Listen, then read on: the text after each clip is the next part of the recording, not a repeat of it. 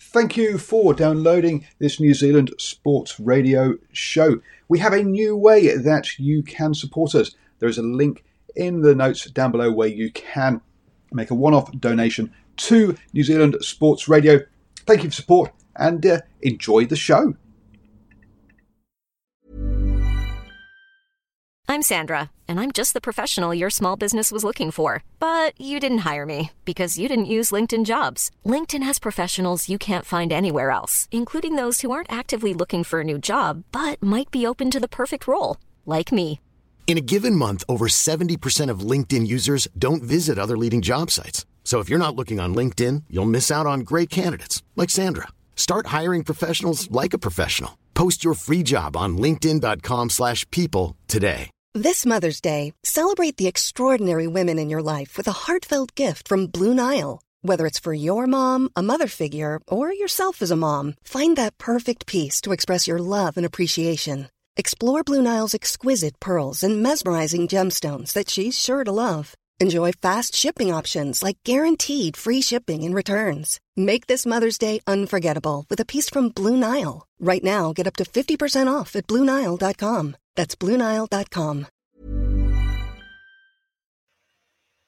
Hello and welcome to the Driving Maul Show here on Monday evening at 8 p.m. Yes, that's right, every Monday at 8 p.m. Come and join us on YouTube, Facebook, and Twitter, or you can join us or you can listen to the recording as a podcast as well. Just search for New Zealand Sports Radio. Hi, I'm Paul, your host this evening, and what have we got to talk about tonight? Well, we've got Super Rugby round 1, obviously, and there's obviously round 2 coming up. A bit of Super Rugby Aupiki news came out today. Obviously, we had last week a bit of Silver Lake news, also some rumours around the Six Nations and the global calendar as they try and kick that ball around yet again. And a surprise move as we have a new defence coach for Japan. All of that to go through this evening. And joining me to go through all of that, I have Stephen Harris. How are you doing, sir? Very good. Thank you, Paul. Always a privilege and a pleasure to be on the TDM. And also Boa. Good evening, sir. Kia ora and a very good evening, everyone. It's lovely to be on the show. It feels like it's been a lifetime since I was last on this show. So it's really nice to be in the esteemed company of Mr. S. Harris and Mr. Paul Baines. And, of course, our regular viewership. Hope everyone's well. Hope everyone's safe. And, really excited to be back on the show.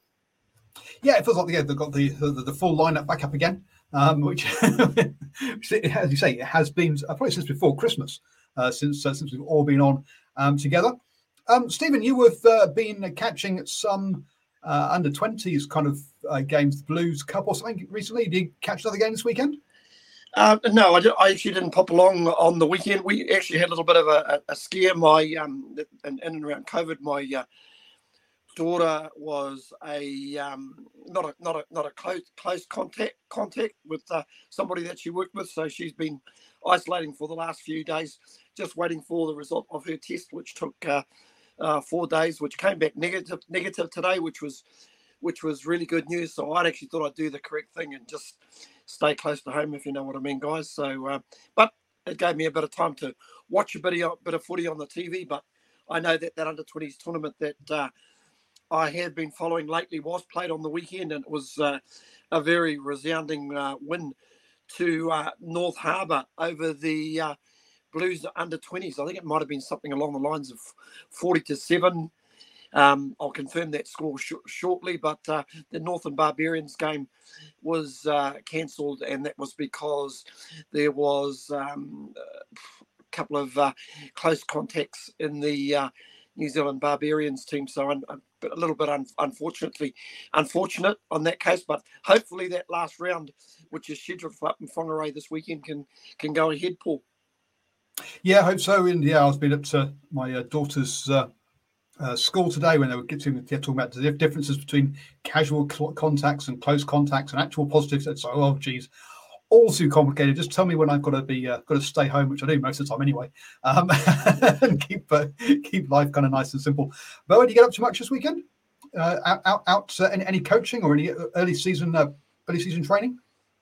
Well, I certainly have been quite busy on the coach development front, just helping out with NZR as well as Auckland Rugby Football Union with creating coaches. And of course, ARFU have a new prerogative with NZR, which I have to commend them, much largely to, we had a bit of a refresher of personnel at Auckland Rugby, and there's a new game development manager who's actually come from, his name's Chris Mundell, who's come from New Zealand cricket.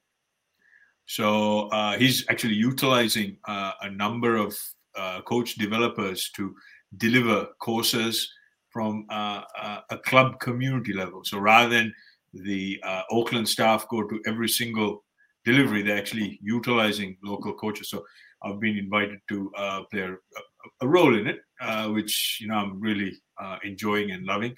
But unfortunately, it's this whole network of close chaos contacts. It's causing chaos. Every other person seems to be a close contact.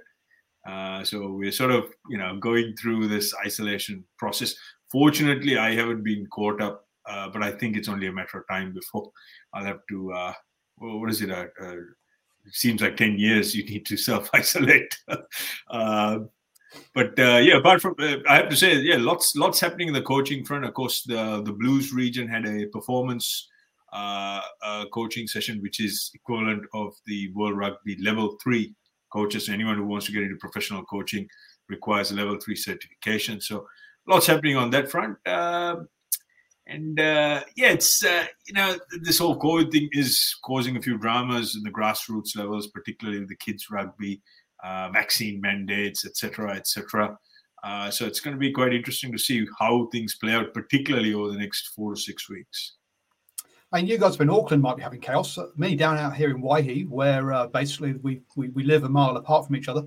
There's no problems at all. See, it's all this. If you have a bit of space, a bit of breathing space, and don't live around too many people, it's all good. So yeah, I've avoided the whole thing. So as I say, it'll get out to me at some point. But by the time they do that, it'll be another 4 or 5 years before anything gets out this far.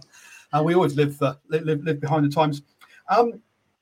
But I was going to say, now that you've stuck the knife in and twisted, can we get on with the show, please? So a bit of rugby then. Super Rugby kicked off then, and first up we had a delayed game due to COVID. So unfortunately, Moana Pacifica versus the Blues didn't go ahead, but we'll be looking at them hopefully joining the round 2 against the Chiefs. They've been the first lot of people are out of allowed to train again, so hopefully that goes ahead. So the first game of the season was the Waratahs versus the Drua. Now 40-10 was the end result on that one. I think there's been a lot of positive hype around Fijian Drua and also the Moana to a slightly lesser extent.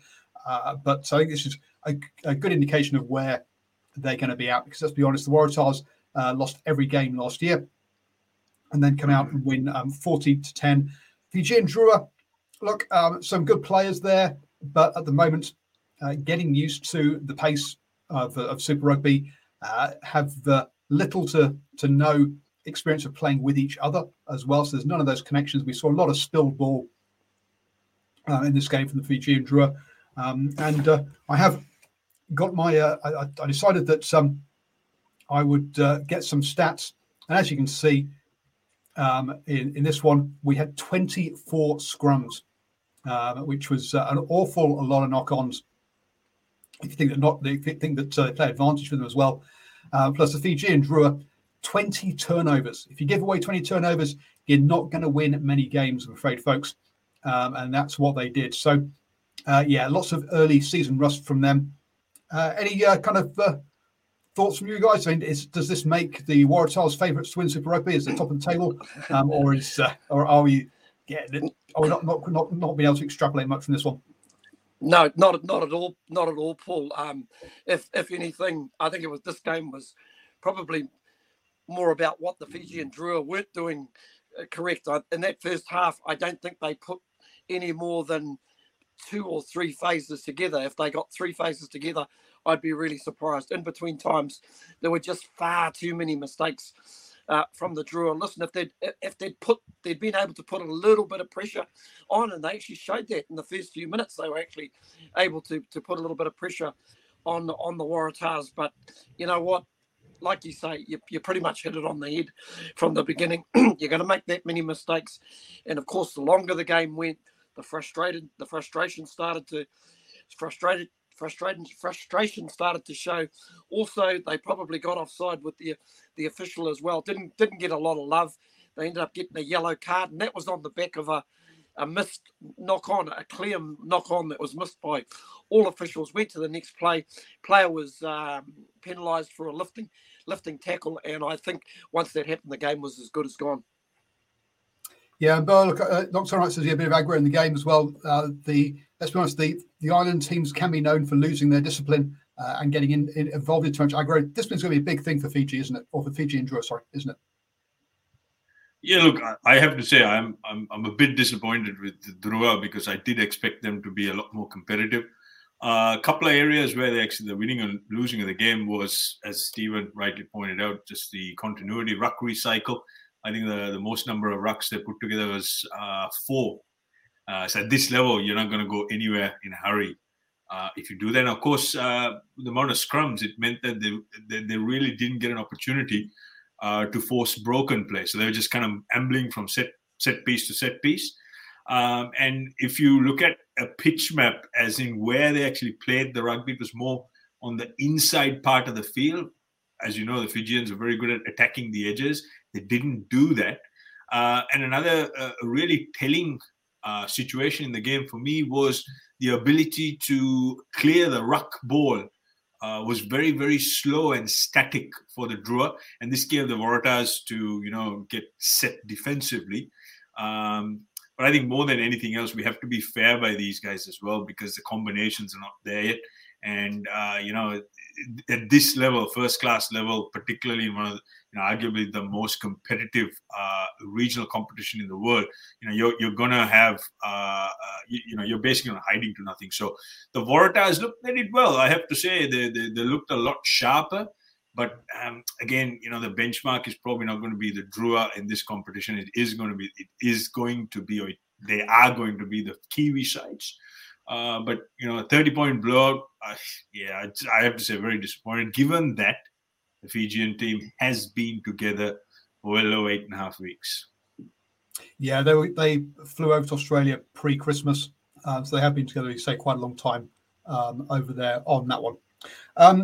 We follow that up then. So that's the only game on Friday. On to Saturday then. The Chiefs beat the Highlanders as expected, 26-16. Really won this game in the first half. Where they took an 18-6 lead. Again, not as many scrums, but the same number of turnovers, and 18 turnovers from the Highlanders. Probably saved a bit by the fact that the Chiefs' line-out was a bit of a mess in this game.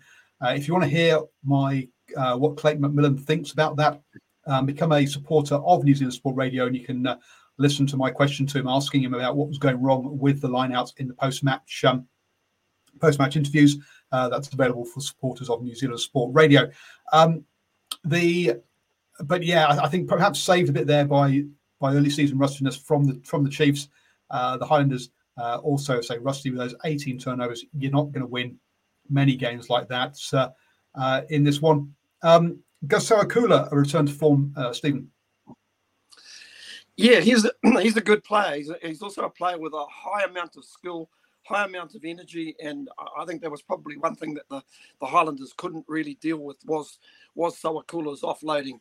Whilst their line-out was dysfunctional, whenever Sowakula had the ball in his hands, he always went forward, and boy, can he sniff out an opportunity with a high jump as well. I got to say that was some pretty shoddy defending from the Highlanders.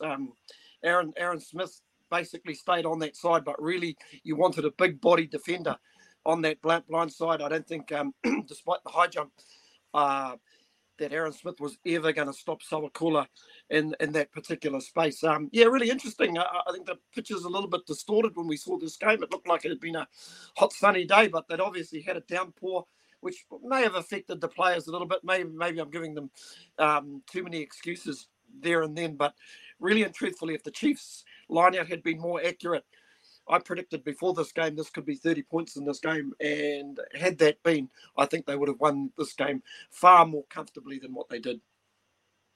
And yeah, as you say, the pitch and a bit of an issue here. Look, it's a club ground; it doesn't have the same sort of resources to prepare it in the same way that an FMG Stadium does, or an Eden Park.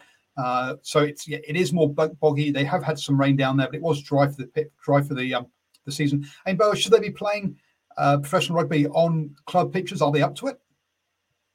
Well, look, I've been a huge advocate of playing in these community grounds, and I loved it. I think once we get all these restrictions from time to time, some of these games, particularly when we roll on into the NPC, now I'm just sort of deviating off track here. No, I think more resources need to be put into developing some of these community grounds, and I think it's really nice to see that, albeit circumstances and this whole Queenstown bubble, I personally don't have a problem with it. I think where the issue is, as you rightly said, the quality of the pitch. But again, my take on it is these guys are, big and ugly enough. They need to be able to play on pretty much any footy field, and by international standards, going right around the world with these community Esplanade style grounds. That ground wasn't too bad. One thing I do have to say is with that hurdle, the hurdle jumping by Peter Gasso-Kula, the reality is, if you were to play that technically to the letter of the law, that would have been a penalty against Gasso-Kula, because you can't jump out of a tackle. But it kind of adds some excitement, and it made for a great highlight. But one thing I did really like about Aaron Smith there was he actually went in nice and low. So if the referee actually enforced the rules, that should have been a penalty against the Chiefs. But obviously since then the video has gone viral. So Kula was certainly in good form. He reminded me of a large version of Sonic the Hedgehog, just running all over the park with a scrub cap board. And I think his work rate was tremendous. The other thing, again, I have to come back to is the set piece. Yeah, just a little bit rusty, because I know these franchises have really put in a lot of work on the set piece. So a bit surprising that it wasn't as accurate as it should have been. But again, first round, and historically most competitions we've seen a bit of rustiness come into it, particularly in the set piece. So hopefully, let's look forward to a better line-out next week. I think that was actually a plus, Paul, that you could probably give to the Highlanders, that their front row stood up pretty well. And I was mildly impressed with both loose head props at scrum time, especially Jermaine Ainsley. Even though he probably threw a pass that could have been a little bit better when he made a bit of a break up the field, but I thought just showed some really, really good mobility. Also, Norris on the loose head side for the Chiefs, and those two, Ethan de Groot, they had a great battle, and just out in the back line, I was really impressed with Josh Temu as well. I've not seen a lot of Temu, but just had that ability to break a tackle. So not all is lost for the Highlanders. On the upside, they've got a game under their belt. Yeah, look, talking about the Chiefs line-out, because this is something I sort of know a bit about, having been to interviews, but the Neil Barnes used to do this. Now he's gone down to used to the set piece, and he's gone down to Taranaki. So Clayton McMillan has taken over the line-out. So clearly he's head coach and has other responsibilities. Has he got enough time to concentrate on the line-out as well? That's a question mark, and about the kind of resources that the Super Rugby sides have. And then the other question is look, when you think that Brody Retallick, Josh Lord, Topu Va'ai, three of the key locks, Samasoni, key line-out throw as well, and I've gone blank as to whether the Chiefs have had any All Black props on tour, but all those players only came back recently, so they haven't been there for all of pre-season, and they're key members of your set piece, of your line-out. I don't know if Brady Retallick is the actual line-out caller or not, but even so, he may not have been there for very long. So I think that also might have an impact on this one as well, and needs to be it should improve over the next few weeks. Then we had perhaps technically, potentially the best, or the best quality of play in the fact that only 7 scrums and only 23 turnovers, so the least in both of those categories. Under the roof in Dunedin, Crusaders versus the Hurricanes. To me, a lot of this came down to the fact that the Hurricanes could not take advantage of the yellow card to Ollie Jaeger just before half time. They were a point ahead going into that yellow card. Coming out the yellow card, they're 5 points behind when they should be stretching that lead. Boa, some real clean play by the Crusaders when they were down to 14 men. Yeah. Look, Crusaders have made a very telling and noticeable change: the body position in the ruck cleanout. Now, if you recall, last season, in the All Black camp, a lot of criticism came against the ability, or the physical ability, to shift the opponents, particularly in the breakdown. This year, if you look at the Crusaders, you can clearly see they engage into the ruck at a very, very fierce intensity, and they leave no jackal standing on his feet. So I think because they're getting lightning quick ball, good quality, fast ruck ball, they seem to be able to feed it wide. And of course, when you have guys like Will Jordan who are attacking wide, running those angles, it's just a matter of time before they get a line bust and the points come in. So for me, that's the single biggest change they've made. And of course, these sides, they do practice with 14 men. And soon as they get into this situation where they're playing one man less, they have this siege mentality, and they really do up the intensity. So real good, promising signs to see that particularly the Crusaders, particularly their forwards, the tight fight, getting nice and low, making sure that they win the shoulder battle. And if you see how they went into that clean out, whenever there was a jackal or a player wanting to steal the Crusaders' ball, they always managed to get their shoulders almost in the waistline and shifted a would-be jackal. So great signs. If the Crusaders continue to keep doing this, very, very hard side to be. Yeah, I this was the one I got wrong, because I thought Fergus Burke was going to be, or the loss of Richard Mo'unga was going to be a big loss for them, but Fergus Burke stepped up. Stephen, you obviously thought that I was nuts with this. You've let me know that off air. But yeah, I mean, Fergus Burke did stand up and played well, and the Hurricanes just kicked far too much to Will Jordan and not enough to bridge. Was one of my takes on this one, Stephen. Yeah, you're pretty much on point there, Paul. Listen, I looked at these two sides pretty much before the game started, and like for me, the big thing was who the Crusaders had coming off the bench, and boy, you're able to unleash Bauer, Williams, Quinton Strange, Dunshea. Three of those guys have all played for the All Blacks, and you've got a bit of experience. You got an All Black winger.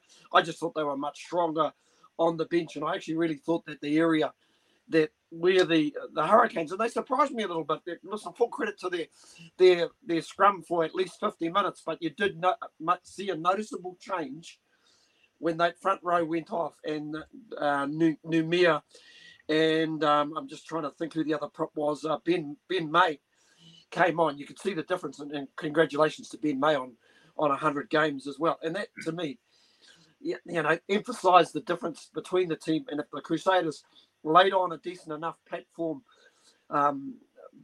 for their first five, Burke, I didn't think it'd be too much of a trouble. And you got the experience of Hall there as well, where if you kind of look at the other side, probably more young Ruben Love, who's got a lot of potential, really guilty of putting in nothing kicks. To my way of thinking, you're better off kicking it out, going to the next set piece and backing your defence, as opposed to kicking it to the back three. George Bridge, you had a reasonably solid game, and of course, why would you kick it to Will Jordan?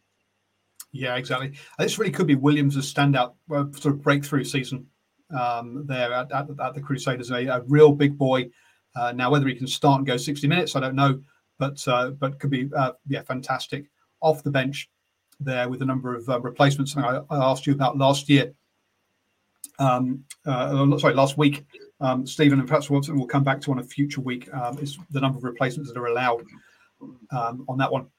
Moving on then to the Reds versus Rebels. Look, this one finished 23-5 to the Reds. Look, 18 scrums for the Reds. That means 18 knock-ons by the Rebels at least. plus another 23 turnovers. Well, why don't you just give the game to the Reds, basically, on this one? So, yeah, look, again, another game that I think was pretty much won in that first half, 13-5. The Rebels couldn't score in the second half. You just can't you can't just keep giving the ball away in that way that the Rebels did. Sure, as Simon says, good defensive play, but who cares if you're just going to throw the ball back to back to the opposition every time you get it? Boa, Stephen, anything really to say about this game? Because I've not really got much, as you can tell. Listen, probably if there's some lessons here for the Rebels, when you've got 3 points on offer, and you've turned down at least six points. That's 6 points you could have basically banked on a wet night if you'd done your homework. You obviously knew there was going to be a bit of rain about, very dewy in Brisbane at this time of the year. That's, for me, that's the disappointing thing. You've got to just just keep building your points. I thought their pack was playing well enough. Their captain Wells and the flanker Wilkin, getting some really good steals and making some good tackles. But, at the end of the day, I think it almost reminded me of two brothers playing each other, and the older brother just had the other brother away by an arm's length. I've got to say, in terms of fullbacks, because fullback's an interesting position for Australian rugby, Reece Hodge probably had a night to forget, and Jock Campbell at fullback had a night where his stakes went up that little bit higher. But apart from that, I don't even know if Boy has got much to add to that. Now, look, I've actually got a number of negatives because, to me, that was a very, very hard game to watch. It was whistle after whistle. It was pretty much aimless, drifting from side to side. However, there was one highlight. James O'Connor got absolutely smashed blindsided. It's a beautiful tackle right underneath the ribcage, ball and all. The tackler, his name eludes me. He bent his knees, looked nice and straight, and boy, on slow-mo. I mean, in fact, I extracted that, and I was doing a coaching seminar just this afternoon, and I played that over and over again. And boy, some of the reaction I got from some of the senior coaches. So for me, that was a real highlight. But everything else just was one of those games. It was like watching a sort of like a jelly wrestling competition, which was kind of getting nowhere. There was, I guess, a couple of highlights here. Jock Campbell, yeah, pretty good. I thought his work rate was fantastic. And of course, Reece Hodge, again, really, really underwhelming. And one thing I have to say, the game before we were talking about the Crusaders game, but biggest underwhelming play, well, you got to be fair, I suppose. First up, Pablo Matera. I was expecting a lot more from this guy. Lots of noise in the camp. Sorry, digressing there. But apart from that, not a heck of a lot to talk about the Queensland Reds and the Rebels. Apart from, I have to say, the Rebels. Wow, what a playing strip they had. That little shiny Terminator-like jersey. I think that was the best. That was the best it looked all night. It might be the best they looked all night. It was a bloody awful jersey. I mean, it's something that looked okay on a player on a pitch. Would you wear that around town or going out to the pub? Hell no. I don't want a cityscape across my stomach. So it's bad enough highlights my stomach at the best of times. Putting a cityscape and asking people to look down there it's just a big no for me for that jersey. I'm not a fan. There we go. Round things off then, Brumbies versus the Force. Now, this is one where Stephen in our chat was basically saying another hard watch during the first half, and then in the second half going game of the round. I mean, wow, what a way to make your mind up, sir. First half 10-9. Look, the Brumbies should have taken the lead into half time. Oh, they did take the lead into half time of only 1 point. They should have been further ahead. Look, again, the stats here that I've particularly pulled out are against them. 14 scrums to the Force. That's all those knock-ons, and they turned it over 19 times. And in that first half, also their line-out dysfunction. They lost about 4 line-outs in the first half. Second half, their line-outs start working, and the Brumbies go ahead and win. But Brumbies really did everything they could do. Really started poorly. Did not play like the Brumbies that we know at all. And perhaps the most I guess, disjointed team. The Force, an improved Force, a proper pre-season, a proper recruitment. They're heading in the right direction. The Brumbies, wow, a lot of work to do, Bar. Yeah, certainly. So again, I think, a bit of ring rust, for a better choice of words. Where I think the Australian teams will have to be really careful, particularly once they start playing the Kiwi teams, is the set piece. Because you have to control your controllables, where, particularly your line out. And given it was pretty sloppy, wasn't it? That first half was pretty awful.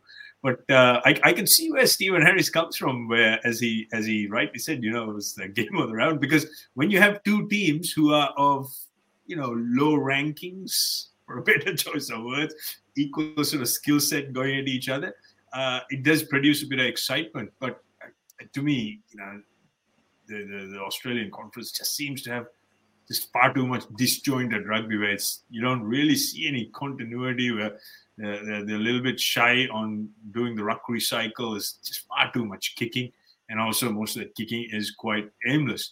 But second half, I have to say the Force, they really upped the pressure. They did put some phases together. Whenever they started running nice and straight, the holes started opening up. They just needed to have players run on shoulders so that the offload could find a target. That didn't happen. But I think as the rounds progress, we will see some improvement. So the Force, particularly, is a team you shouldn't take too lightly. And I would dare say they will spring a few surprises this season. I think the Force's problem here was that every time they scored in that second half, which was twice, they let the Brumbies score within 2 minutes with the try. And they just allowing a team to come back like that each time was what lost them this game, unfortunately for them. On that one, now Stephen, we've been talking about fullbacks and particularly the Wallabies fullback position. Nocturnal Right says Tom Banks, another fullback, had a good game on attack. Now I know you were not a fan of Tom Banks during this game, at least for some of it. Your thoughts on Tom Banks? Listen, I think he's played better. It's not a bad sort of footballer. First instinct is to actually go aerial, but it actually showed when he actually does run the footy. And you speak of some of the tries in this second half. If you didn't know any better, 3 of those tries were so good you'd almost think you were watching New Zealand teams playing, and that's the only real compliment I can actually give it. And you did, the lessons for the Brumbies. Sometimes you got to take the points on offer. The kicks just to spread it out, and I think they probably manufactured that finish themselves, and fortunate enough to get the win. But just getting back to what you were saying about Banks, to say, probably right now, if I was looking at a fullback based on what I've seen round one, I'd go for Tom Banks. Well, so there you go, folks. That's round one wrapped up now. I've deliberately pulled out these stats because, to my mind, early season problems are around knock-ons and and not controlling your ball, i.e. scrums. It gives you an indication of how your knock-ons have been. Turnovers gives you an idea as to how disjointed the side is. Now, one of the things you mentioned in our live chat was when I put these up, you said these are just going to get worse. I'll discuss why. So please, I think these should just get better because you should have less knock-ons and your system should get better, so your turnover should reduce. Why won't that happen? Well, with the particular around the scrum, we're not actually going to see lesser scrum resets. A couple of reasons. One, there's a huge focus on the safety. So for the slightest bit of instability, you will see referees blowing scrums up, and also a memo has gone out to suggest that referees need to give both teams an equal chance to reset and have an equal crack or a fair competition. So what that means, if I were to decipher into layman terms, is we will see a lot of overzealous over-refereeing in and around the scrum area. So we're not going to see fast scrum resets. The only way we're going to improve this is to actually simplify the scrum. But unfortunately, the way the rules are being interpreted and where referees are asked to police this area, it is not getting any simpler. It is only getting more complicated. Don't ask me why, because every year I ask this question from the powers that be. but I never seem to get a straight, simple answer. So this area we will see more and more, and particularly when bad weather comes in, it just becomes even more problematic area. As far as turnovers go, look, it comes down to attack shapes and attack patterns. I think in this part of the world, we are so hung up on trying to play attack shapes, either 1-3-3-1, 1-4-4, so on and so forth. And because, there's so much emphasis on this structure, and it becomes quite predictable, defenses are getting better and better and better. So, there's enormous pressure for particularly that first step pass when you're one out, one back trying to take it up forward. So you will see the element of contact and collision becoming more and more because there's so much emphasis on trying to win that collision. So that's the second reason. And of course, the third reason is purely the intensity. And this time of year, things are quite hot. Things are really warm. So you will see more and more mistakes creep in because there is more demand, both physically and mentally, of the players. And given the level of speed and intensity some of these teams play, humanly, it's not possible to sustain that level of, accuracy and continuity, particularly at first class. So test level, it's a different story, and that's where we call it test. So those are some of the reasons I see based on how some of these teams are training, and particularly how the scrum will be policed going forward in Super Rugby Pacific. Paul, I'll just jump in there. Something that I picked up on, counter-rucking. Saw some really good counter-rucking on the weekend, and some of it was built around holding when you're holding a player, he's got a knee on the ground. They just hold them up a little bit longer, and basically by holding him up a little bit longer, you can then get your counter-ruckers in a really good position to drive through. And I saw that on a couple of occasions. I don't know if it's something that's being coached, but it's a very smart tactic.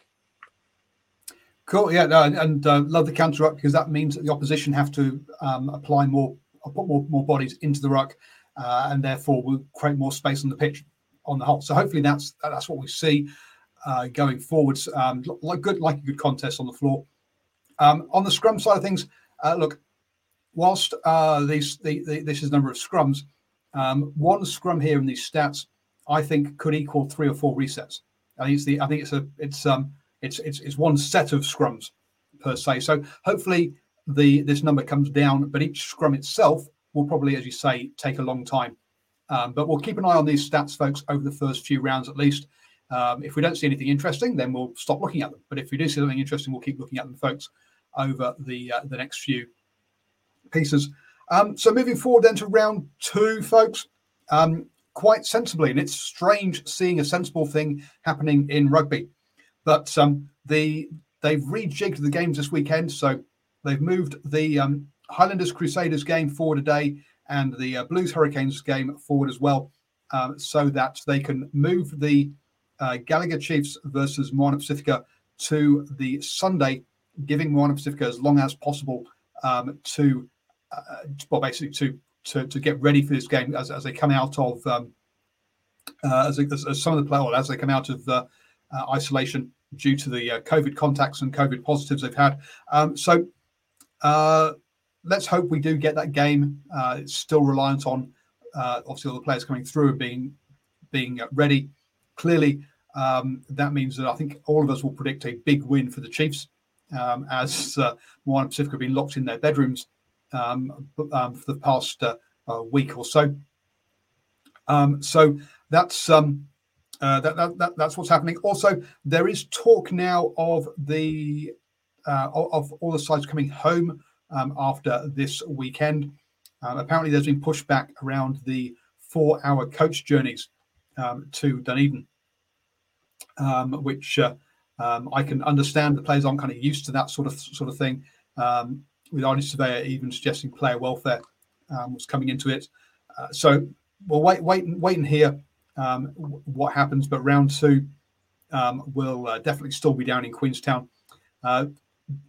Stephen, I see you grinning away there. Got something to say around this part of things?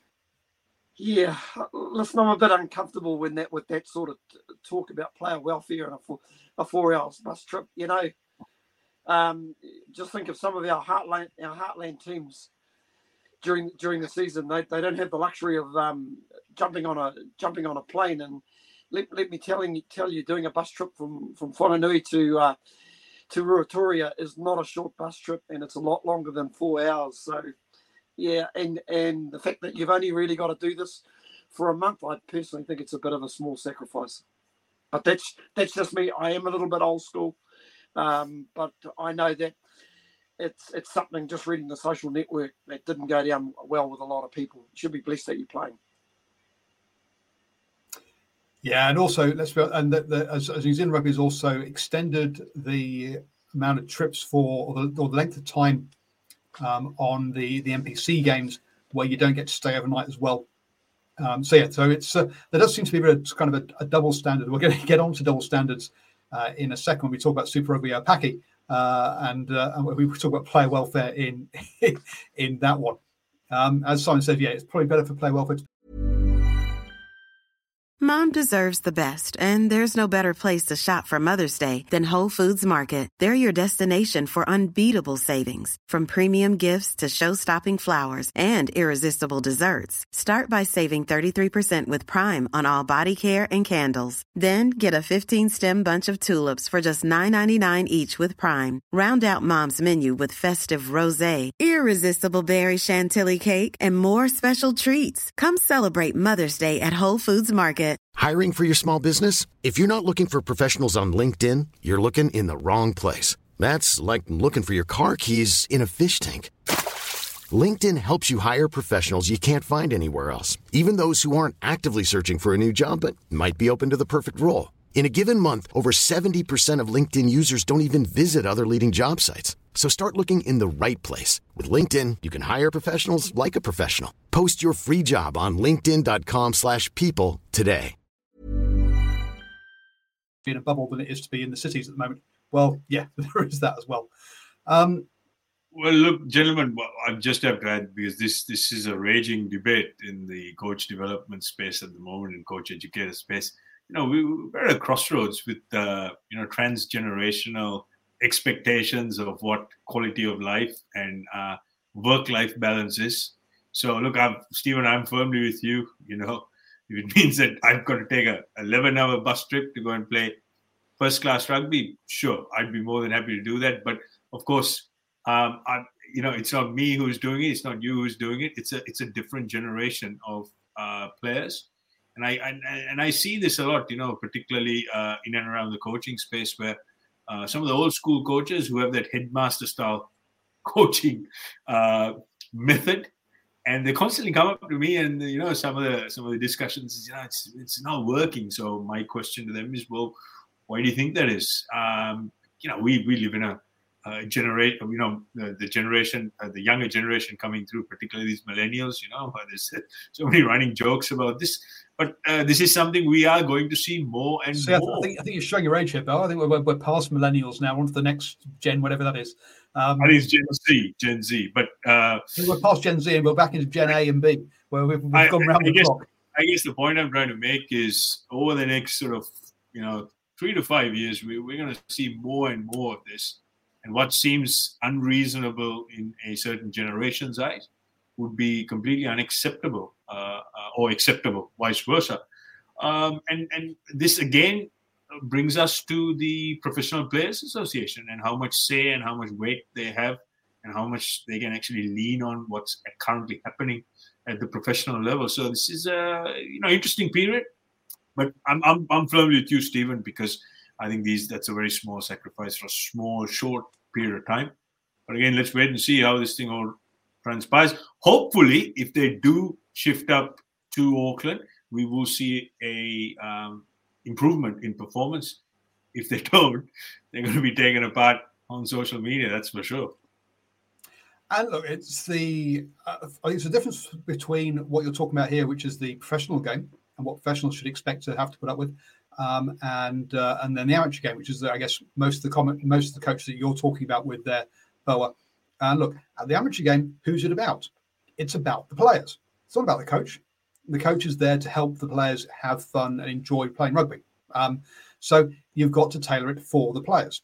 At the professional level, it's more about the entertainment side of things. And I remember reading one stat. Now I don't know how accurate this is because it's on Twitter, but someone was saying that in the Reds pre-season, they had as much training as a first 15 player would have had in 2 years, right? So let that sink in, folks. 2 years worth of training packed into a pre-season gives you an idea as to why there is a gulf between amateur and professional rugby. There's just the hours of training is amazing that these guys get to have, and therefore they should be able to cope with other things that amateur players can't. And so, hence, I think in this case it shouldn't be as much of an issue. But I think if you're talking that generation thing you're talking about there, I think for the community game, you've got to think about the players because they're what the community game is about. In the end of the day. Unless either of you guys want to come back on that, let's hit round 2 and some predictions. And going through my Super Brew, then they've still got the Chiefs from Moana Pacifica as the first one up, which is obviously wrong, folks. That's on Sunday, but still, I think Chiefs by 30 for me on this one, boys. Increase on 30, or is 30 about right? Oh, I'd probably go a little bit more. Bob? Yeah, look, I had them 28 plus for 4 tries plus, but I'd be actually very comfortable to say 35 plus because I think Chiefs started to show some glimpses of some real, awesome playing patterns. And unless something spectacular happens with the Drua, where they actually can put some phases together, it's going to be a very not Drua, but same. Who haven't actually played a game so far. That's followed by the Waratahs versus the Reds. To me, look, the Waratahs obviously got that big win last weekend, and that will be good for their confidence. However, the Reds, for me, still should be the best team in the Australian Super Rugby side of things, and I'm backing the Reds, even though they're away from home by 10. Bart? Yeah, I'm with the Reds. I like some of the things they did, albeit in an imperfect performance. I'm going to go Reds 7 or less. Sim? I'll probably go the other way. I'll go 12 and over to the Reds. I think this is the big grudge match. These two states don't like each other. And I think Brad Thorne will have this Maroons team up for this game on Saturday night, even though it is being played at Leichhardt Oval in Sydney. Although they'll have to, from what I believe, they'll have to contend with a big partisan home ground because it's sold out. I think Leichhardt Oval holds about 20,000, so should be a good atmosphere. Oh, fantastic. And great to hear if the ground's sold out, to be blunt. Let's be honest, because some of the crowds haven't been great. Brumbies up against Fiji and Drua. Look, they lost by 30 last weekend against the Waratahs, who didn't win a game last season. Sure, the Brumbies weren't on their game, but again, has to be 30 plus for me. So I'm going 30 for the Brumbies home win. Stephen?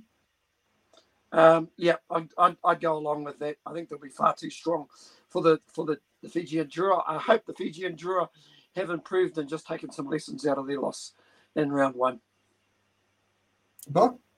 Yeah, I think I'll make the trifecta 28 plus, but I think it's going to be a very high scoring game, and I would actually back the Drua to score at least 3 tries. Ouch. So you're talking this is going to be something along the lines of 50 to 20-ish. Yeah, we're talking big numbers here because I think this game's going to really open up. We're going to see some big hits. We will see some cards that I will guarantee.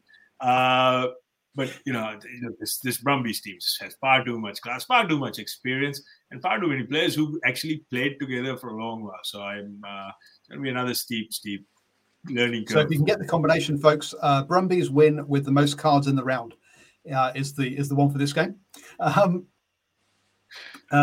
Then we've obviously these aren't in the right order, but anyway, Highlanders versus Crusaders. Look, the Highlanders lost the Chiefs last weekend. The Crusaders showed us what they can do under the roof. This is actually the only real home game, even though there won't be a crowd in the stadium. So I will back the Crusaders again in this one. Probably by about 10, just like I did last weekend against Hurricanes. But Crusaders 13 and under. I think they'll go into a comfortable lead. But historically, they've always leaked a few tries in the last quarter, which is pretty much what happened, this weekend past. So I think Crusaders will get to a comfortable lead, but it's going to be 13 or less. Well, Bowers seems to be running with some sort of weird kind of prediction as it's either 12 and under or 12 and over, but somehow he's come up with 13 and under. Stephen, your thoughts on this one?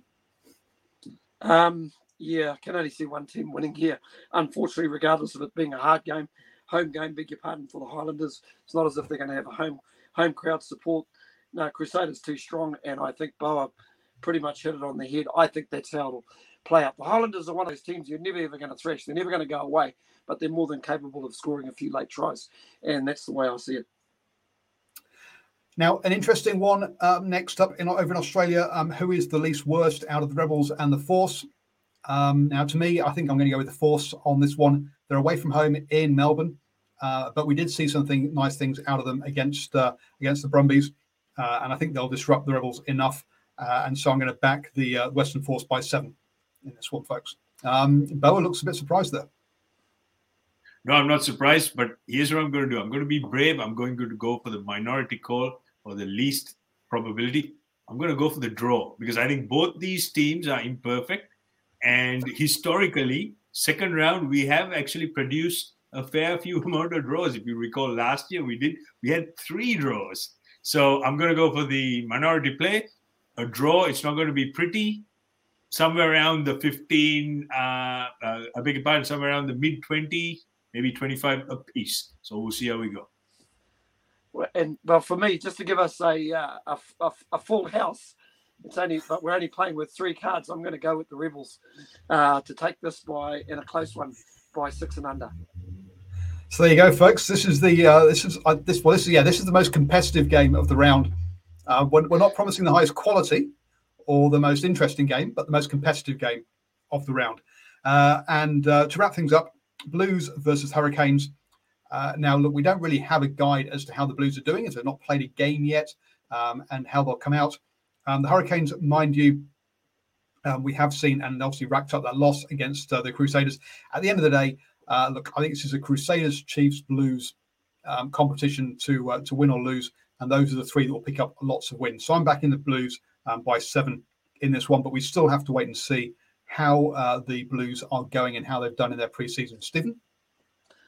I'm backing the Hurricanes by 10 and under for this game to beat the Blues. And basically, I'm just concerned that the Blues haven't played any rugby. Hurricanes have already had a game under their belt. That's going to be a huge, huge advantage. If they can iron out some of the mistakes or the base errors that they did in the Crusaders game, I think they're more of a chance. And I think it's really important that they actually start with a little bit of experience at first 5, Garden Bishop at first 5. But I also think it's a good idea to start with a better loose forward mix.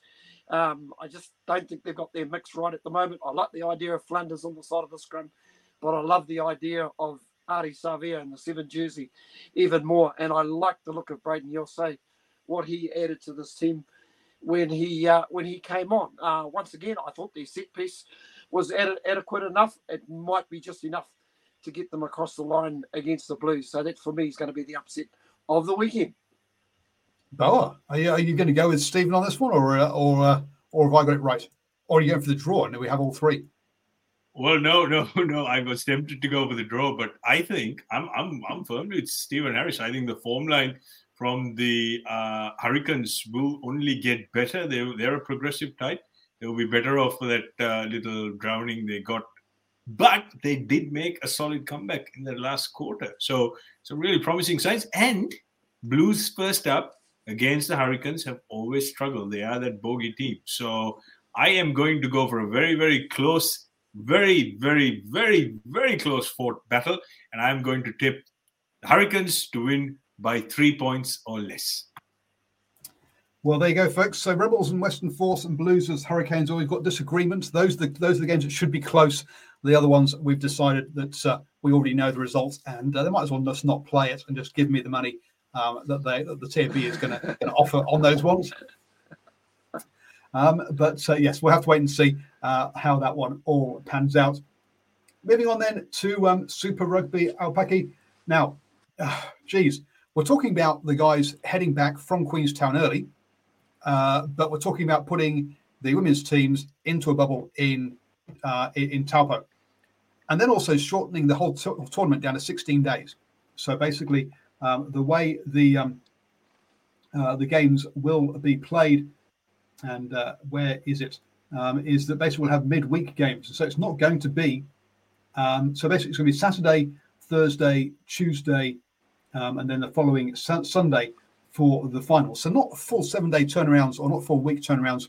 They're going to squeeze the games in. Now, I've seen some comments on Twitter going, hang on, you're pulling guys out of the bubble, but you're putting the girls in the bubble. Why? Now, the reason for that, I think, is that it's a very short tournament. So if you get this COVID disruption, which we're expecting to have within Super Rugby, there's no time to recover from it. Whereas in the men's tournament, because it's over several months, you can recover. You can catch up on games. When it's only over 4 weekends, you can't do that in the women's one. So I understand why they might go into a bubble because of that. But to play games Saturday, Thursday, Tuesday, Sunday, when we're talking about player welfare and needing a full week's recovery between games, and you're going to have players who are amateurs playing with Black Ferns who are fully professional, to me, this basically does basically flies in the face of that idea of having basically player welfare.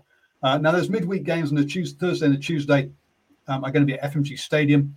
We'll be interested to see whether I can get there on a media pass or whether my comments just now saying that this is nuts will get me banned by New Zealand Rugby.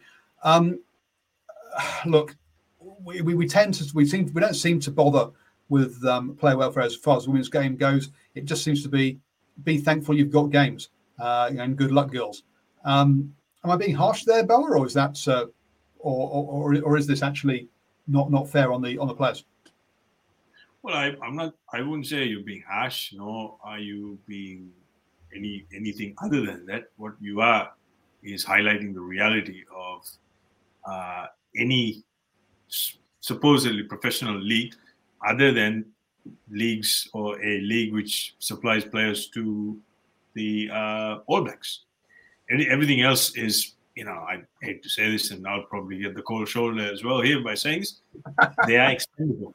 They are expendable. So, wow. I mean, okay, there's this thing like this is the priority, and then there's this like, hey, if they die, who cares? So they're expendables. That's a bit harsh to be expendable. Well, in a contact sport, if you are going to play, what are we talking? 48-hour breaks in between, and that's one side to it. The other side, of course, with logistics, with COVID, given all the limitations, NZR are caught in between a rock and a hard place. So this is a really difficult situation. I'm sure all these girls, they want to go out and play rugby. But at the same time, we have to actually think about their physical as well as mental welfare. So where do we strike the balance here? I mean, I certainly don't have the answer to this. But, the reality is these girls will go out, they'll run out and have a game, no matter how bashed up they are, and they will bash each other up.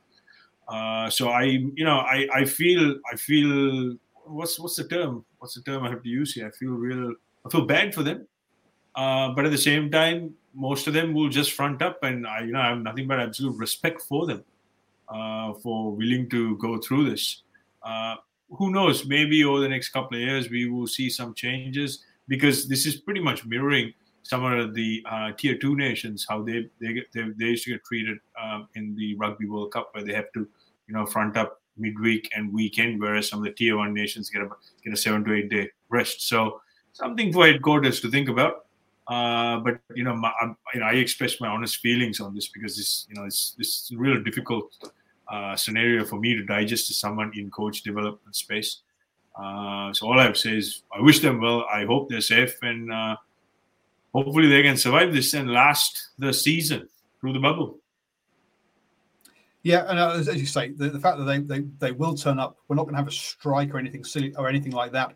I don't say silly. That's totally the wrong word. It's actually probably the right thing to do. But we won't have a strike. We'll have they won't complain about it in the media, and they'll get on with it. Which is respects them for so, but I don't think it should be treated that way. Stephen? Yeah, Paul.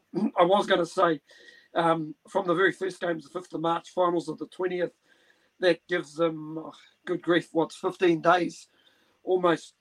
Basically 2 weeks. So I wonder if it's also a case with the growing number of cases we've got happening at the moment. It's a case of just trying to rush it through as quickly as we can. I think COVID's a little bit of a factor here. I'm a little bit like Paul. I feel desperately sorry for them because I think there would have been better. A stretched out tournament would have been better. More of a day in the sun. More of a focus. More time to recover. But in reality, I would like to think there was a little bit of consultation with some leaders from each team to say, hey, this is where we are at the moment. If we stretch it out to over a month with the growing number of cases, but if we get in there and knock it out reasonably quickly, then at least we've got you with this tournament under the belt. And, by the look of it, these teams or players involved or the better players will get really good minutes should get good minutes in 4 quality games. And when you consider the big picture that's happening a little bit later in the season, it might be something somewhere in there is your answer. Yeah, look, I mean, clearly there will be consultation with the Super Rugby franchises, with the players. We'll have to wait and see. I mean, let's remember the Black Ferns got a text message to inform them about games being cancelled and stuff, anyway, whatever. Simon does make a good point, though. The midweek games are being held in Hamilton, which is a 2-hour drive from Taupo. Rotorua, which also has floodlights, is only an hour drive from Taupo. So why not host them? Why not have those games at the International Stadium in Rotorua rather than Hamilton to reduce travel time?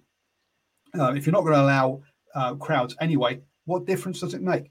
And we've had NPC games in Rotorua. Well, we've even had Lions versus the New Zealand, the Maori All Blacks in Rotorua. So why can't it get used? I think I can answer that, Paul. I think it's about keeping all the same people that you've got basically registered to be in a specific bubble in Hamilton, to be whether it's basically officials or volunteers who are going to be there on the day. All of a sudden you go to Rotorua, then you've got to shift those people from one area to another area. So I think it keeps it clean. Maybe that's your answer. Yeah, that's right. FMG Stadium is better equipped and better set up for games than the Rotorua International Stadium. I'm not a big fan of Rotorua International Stadium, to be honest with you. This time of year probably wouldn't matter, but generally I find it's bloody cold and it's very dated. The facilities there are well out of date.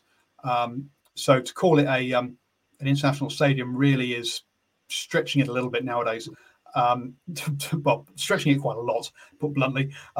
Whereas FMG Stadium, is it state of the art modern? No, it's not. But at least it is modern, if it's not state of the art. And the side that the players are on, the stand on the far side, known as the cowshed, a little less modern and could do with not being knocked down and replaced. But hey, the main stand is pretty modern. So yeah, okay, I get it from that point of view. The facilities are better, and as you say, they've already got all the infrastructure in place ready for the Super Rugby game, men's games, as well as Super Rugby Aupaki that we're planning to have there. There was no plans. You have to set things up from scratch in Rotorua. Now, Simon Hughes lets me know that that the Rotorua International Stadium is due to the 1987 World Cup. Was used there. Wow, and was so yes, there you go. So that gives you an idea as to the international part of it. The whole Hamilton thing, it's all logistics and TV And I have to say, as far as Rotorua goes, I'm not a fan of Rotorua, period. So it's probably not a bad thing, So now, look, I've got no problems with Rotorua itself. I'm just not a fan of the stadium. It's slightly different. So folks, that gives you an idea our opinions on that one. I say, I guess the silver lining for me is two of the games will be in Hamilton. Maybe I can get to them because of that. Whereas the Taupo one's probably will be too far for me to travel to be honest, on that one. Look, we're over an hour already, but a few things to I guess to that'll do. Look, Silver Lake investment has been confirmed by the New Zealand Rugby Players Association and New Zealand Rugby. It now needs to be ratified by the provinces and also the Maori board, or the Maori Rugby Board. It appears. Look, I think one of the things from the announcement is there are still more questions than answers, or there are as many questions as answers, because yes, and I'll go through those questions and answers from my point of view in a supporters special that'll come out tomorrow on this one. Look, it was bound to happen, wasn't it, Boa? It's there now. I guess for me, the big question, and you've kind of touched on this earlier, is how well is the money spent on grassroots so that it produces a sustainable game rather than just getting frittered away. And in 10 years' time, we're like, we need more money again to upgrade facilities. The cash is needed, isn't it, Boa? Yeah, it's very much catch-22, and I guess this is where the provincial unions will have to have a big say on how the finances, the ratio of the dollar with high performance or professional to grassroots will be spread. Of course, most of the provincial unions have some really good plans in the pipeline. So this equity or cash injection will allow them to do that. But again, from a board point of view, given that the focus is very much on the professional game as things stand, that's where the question mark is. So it's a very interesting situation. And of course, the single biggest roadblock to this whole scenario has been the Players Association. And that's because, how much of a pound of flesh, in simple terms, if I were to put it, are they going to get? And I get that. I completely get that. So, look, don't know. I don't know what to make of this anymore, purely and simply because it's just going on and on and on. Because, everyone wants their slice of the cake. So wait and see. History tells me that grassroots have always got the Spanish archer's elbow or the cold stepmotherly treatment. But let's hope that I'm wrong. Stephen, any sort of thoughts on this one?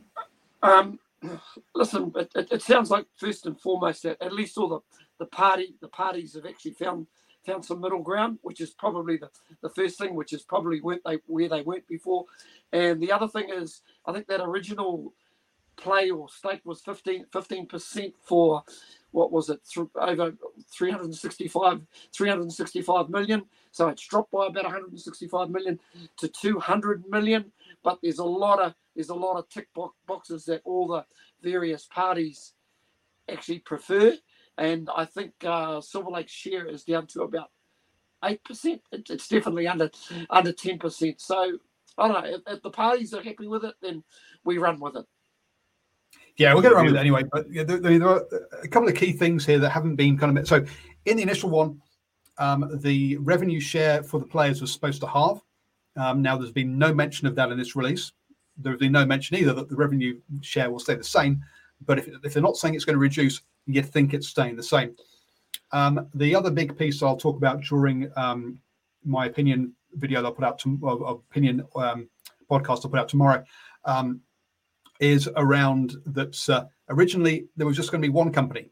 Now there's going to be two companies being set up, one of which so there you go. So there's looks like there's going to be two companies. So the question really is, I say, there's still a lot of questions as to what is in, what is out, how much benefit was going to be from what this second company is going to get, and all of that sort of piece. So at the end of the day, there's no such thing as good or bad money. It's how you spend it, and I think it's going to come down to that. And we will not know the answer to that probably, as I say, for the until 5 or 10 years time, when we go, oops, our facilities aren't good enough anymore, or yay, we managed to keep our facilities good and we're in a good place. So we'll see about how that one pans out. Just a couple of things that I'll also cover in that one is that South Africa's rumours of South Africa trying to join the Six Nations. Look, I can't see that happening, but hey. And secondly, that apparently Six Nations led rather than World Rugby led is that back on the table is this World Nations Cup every 2 years, falling in the year after and before these Rugby World Cups, but not on a Lions year. So not on the World Cup year or Lions year. And basically the incorporation of the July and November international windows into some sort of 12-a-side world competition. So again, I'll talk about that tomorrow in my show. But essentially, at the end of the day, Six Nations unions are broke because of COVID. Isn't everybody? Therefore, anything that's going to bring in more money, they're up for, which is why this is back on the table at the end of the day. And I see Stephen nodding his head that this is all about dollar figures, dollar signs. Yeah, Paul, I just sense a lot of this sort of comes out of they obviously get they get a bit of a good uplift round about through the autumn internationals national time. So I actually think they've probably somehow realised, we do need some more window. That is a little bit of a cash cow for us, the autumn internationals, but how can we make it a bigger cash cow? Have a tournament every two years. So yeah, it makes sense, and they could probably almost do away with the autumn internationals. Yeah. Well, they would be part of it. So yes, so they basically, but it would mean the end of tours in July. The July window become like the autumn or the November window, where you play 3 different teams essentially, which travel's going to be fun if you're playing South Africa, Argentina, and New Zealand. But there you go. Good luck, folks. But were any issues? But I mean, that was one of the big issues, but big anti things in the first place was player welfare, which we've already discussed as being a bit of a it depends how it gets in the way of dollars. But any thoughts on this one? Well, you got to be careful what you wish for. I think travel is a huge factor because if you recall, when Argentina first entered the Super Rugby fray, one of the biggest issues was this whole travel thing. So if you're going to do this every 2 years, it's going to have a major physical and mental toll on this generation of players. So I don't see this happening at all. And also, it kind of downgrades the whole value of having a World Cup once every 4 years, because that's what us rugby fanatics and casual fans all alike look forward to. And something I want to address with South Africa potentially joining the Six Nations. Some of the more credible reports suggest that they will probably join after 2025. So it'd be interesting to see. But again, it's to do with time zones, and of course lesser travel. And you're seeing a lot more South Africans play in Europe these days. So there's that natural tendency for players and officials and coaches to move to Europe. So long term, it'll be interesting to see how this affects the South African top level, particularly if they're not playing the All Blacks and the Wallabies on a regular basis. But as far as this World Cup happening every 2 years, I think it's absolute nonsense. It is it's borderline farcical, and as far as from a player welfare point of view, it just it makes a big mockery of it, and it's quite hypocritical if you ask me. But again, that's just my opinion. World Rugby and myself, we tend to disagree on a lot of things, particularly around the tackle height. So if that's a precursor, I'm sure they'll do everything they want to to make this happen. Maybe they'll have a virtual Rugby World Cup on an annual basis. Who knows? Well, this is funny. At least you get to talk to World Rugby, whereas I disagree with them. They don't listen to me. Whereas you actually do. You actually get to find out if they do disagree with you. I just assume they do. Anyway, as long as there's not a final, if it's a league table and someone's at the top of the table and gets some sort of trophy, then that's fine. If there's a final, then I think it's a bit of a joke. That's my personal opinion. Finally, a bit of surprise move here, because I thought Japan had a good coaching setup in place with Jamie Joseph and Tony Brown there running the show. Now, apparently, they've added on John Mitchell as a defense coach, a coach who doesn't seem to be able to keep a job for more than 2 years. As Stephen just quickly goes through his head as to when, as to has John Mitchell ever had one, I'll Google in a second and bring up his Wikipedia. But look, I mean, he's been through England, he's been through the USA, he's been through. Actually, has it done Japan before? No, probably not. I don't know. I was at the Bulls, wasn't he, for about a year?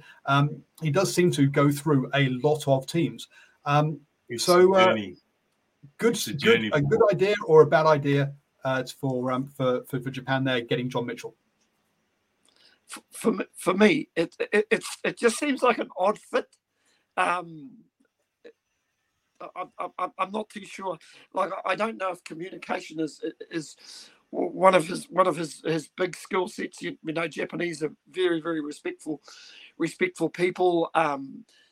You know, John Mitchell, he talks in riddles most of the time, and just talking to a few people in the know can be very, very sharp with players as well. I sense that was one of the reasons why him and Eddie Jones got on, until basically Eddie decided that, or John decided that maybe watching his son play cricket was a heck of a lot more important than coaching the England rugby team. So it's just it wasn't his day off. But let's be fair here. Yeah, sorry, I know your son's playing in a World Cricket Cup semi-final, but you're staying here to coach rugby. I'm pretty sure Bo will agree with me. It's odd. Oh? Well, yeah, it's a very it's not quite the juxtaposition you would expect with the Brave Blossoms, because he's like your you know, what's that? Who's the butler from the Addams Family? That sort of. Yeah, that sort of personality, and yeah, look, he's very abrasive, and you're right. You know, I recall him at a All Blacks press conference when he was appointed as back in 2000, 2001, where he said it's a journey. It's coaching and success of the All Blacks is a journey. But of course, when things didn't go quite right, the journey got cut short. To his credit, though, he's got a very impressive CV, albeit short stints. But I guess, that's how John Mitchell kind of makes his living and how he coaches. He understands that there is a use by date in a particular assignment, and I think he probably enjoys it. So, yes, there is a lot of merit from a technical point of view, particularly what he done with England in the test level, and of course, speaking to some of the South African guys, some of the stuff he did with the Blue Bulls. He did some tremendous stuff. So, yeah, look, I think it's just a bit of a punt. Hopefully, for the sake of Japan, it's a good punt. He does some good, and Japan learns some useful tricks. But if it was me personally, no, I'd actually leave Jamie Joseph with his coaching stuff, because I think they've done a tremendous job. Well, hopefully Jamie Joseph is basically initiated this and it has a say. Hopefully, if this is imposed on him, then wow, you should walk out the door, mate. But okay, so here we go. Look, 2 years at Fraser Tech, 1 year in Ireland. We've got 3 years at Sale Sharks before 3 years with England, 2 years with London Wasps, a year with Waikato B, 2 years with the Chiefs, a couple of years or 3 years with the New Zealand, another couple of years with Waikato. Over to the Force for 4 years, 3 years with the Golden Lions, 2 years with the Lions, a year at Sale Sharks, a year at UKZN, whoever the hell they are, a year with USA, a year with the Bulls and Blue Bulls, and then maybe 3 or 4 years with England. Wow, that's so basically. Look, folks, if you're looking for a coach in 2024, John Mitchell is available, folks. He's had more clubs than I've had underwear, I'll tell you guys. I was about to say, who knows? Maybe Swan Song might be at Manukau Road. Who knows? I was going to say the Addams family butler was Lurch, so he's certainly been lurching around a few clubs. So, wow. And look, guys, one thing I have to say is I'm not a big fan of his defensive style because he's a big his go-to is a choke tackle stand up. He gets that whole sort of shoulder line. I'm not a big fan of that at all. But obviously, most of these guys like Eddie Jones, I think is perfect fit for him. And he did some tremendous work. So we'll wait and see. And Nocturnal makes a very good point. He probably will need a translator. And I don't think the Japanese talk in riddles. They just keep it really simple, keep it very respectful. So it's going to be a very, very interesting time. Well, yes. And to be fair to him, look, he took England, or he was part of an England coaching team that went to the Rugby World Cup final. So as you say, he has had success along the way. We had a good, as you say, at the Bulls, had a good time. He has got varied experience. I think his one way is a nice way of putting it. We'll see how that one pans out. But boy oh boy, that one came out of the blue. Boa, thank you very much for joining me. Stephen, great to have you on the show again. Folks, don't forget, 8 p.m. Monday evening for the Driving More Show on Facebook, YouTube, or Twitter, or you can catch it as a podcast on New Zealand Sports Radio. And don't forget, patreon.com/NZ Sports Radio. You can get, my view, a bit more in-depth views on the Silver Lake, Six Nations South Africa, and that World testing tomorrow.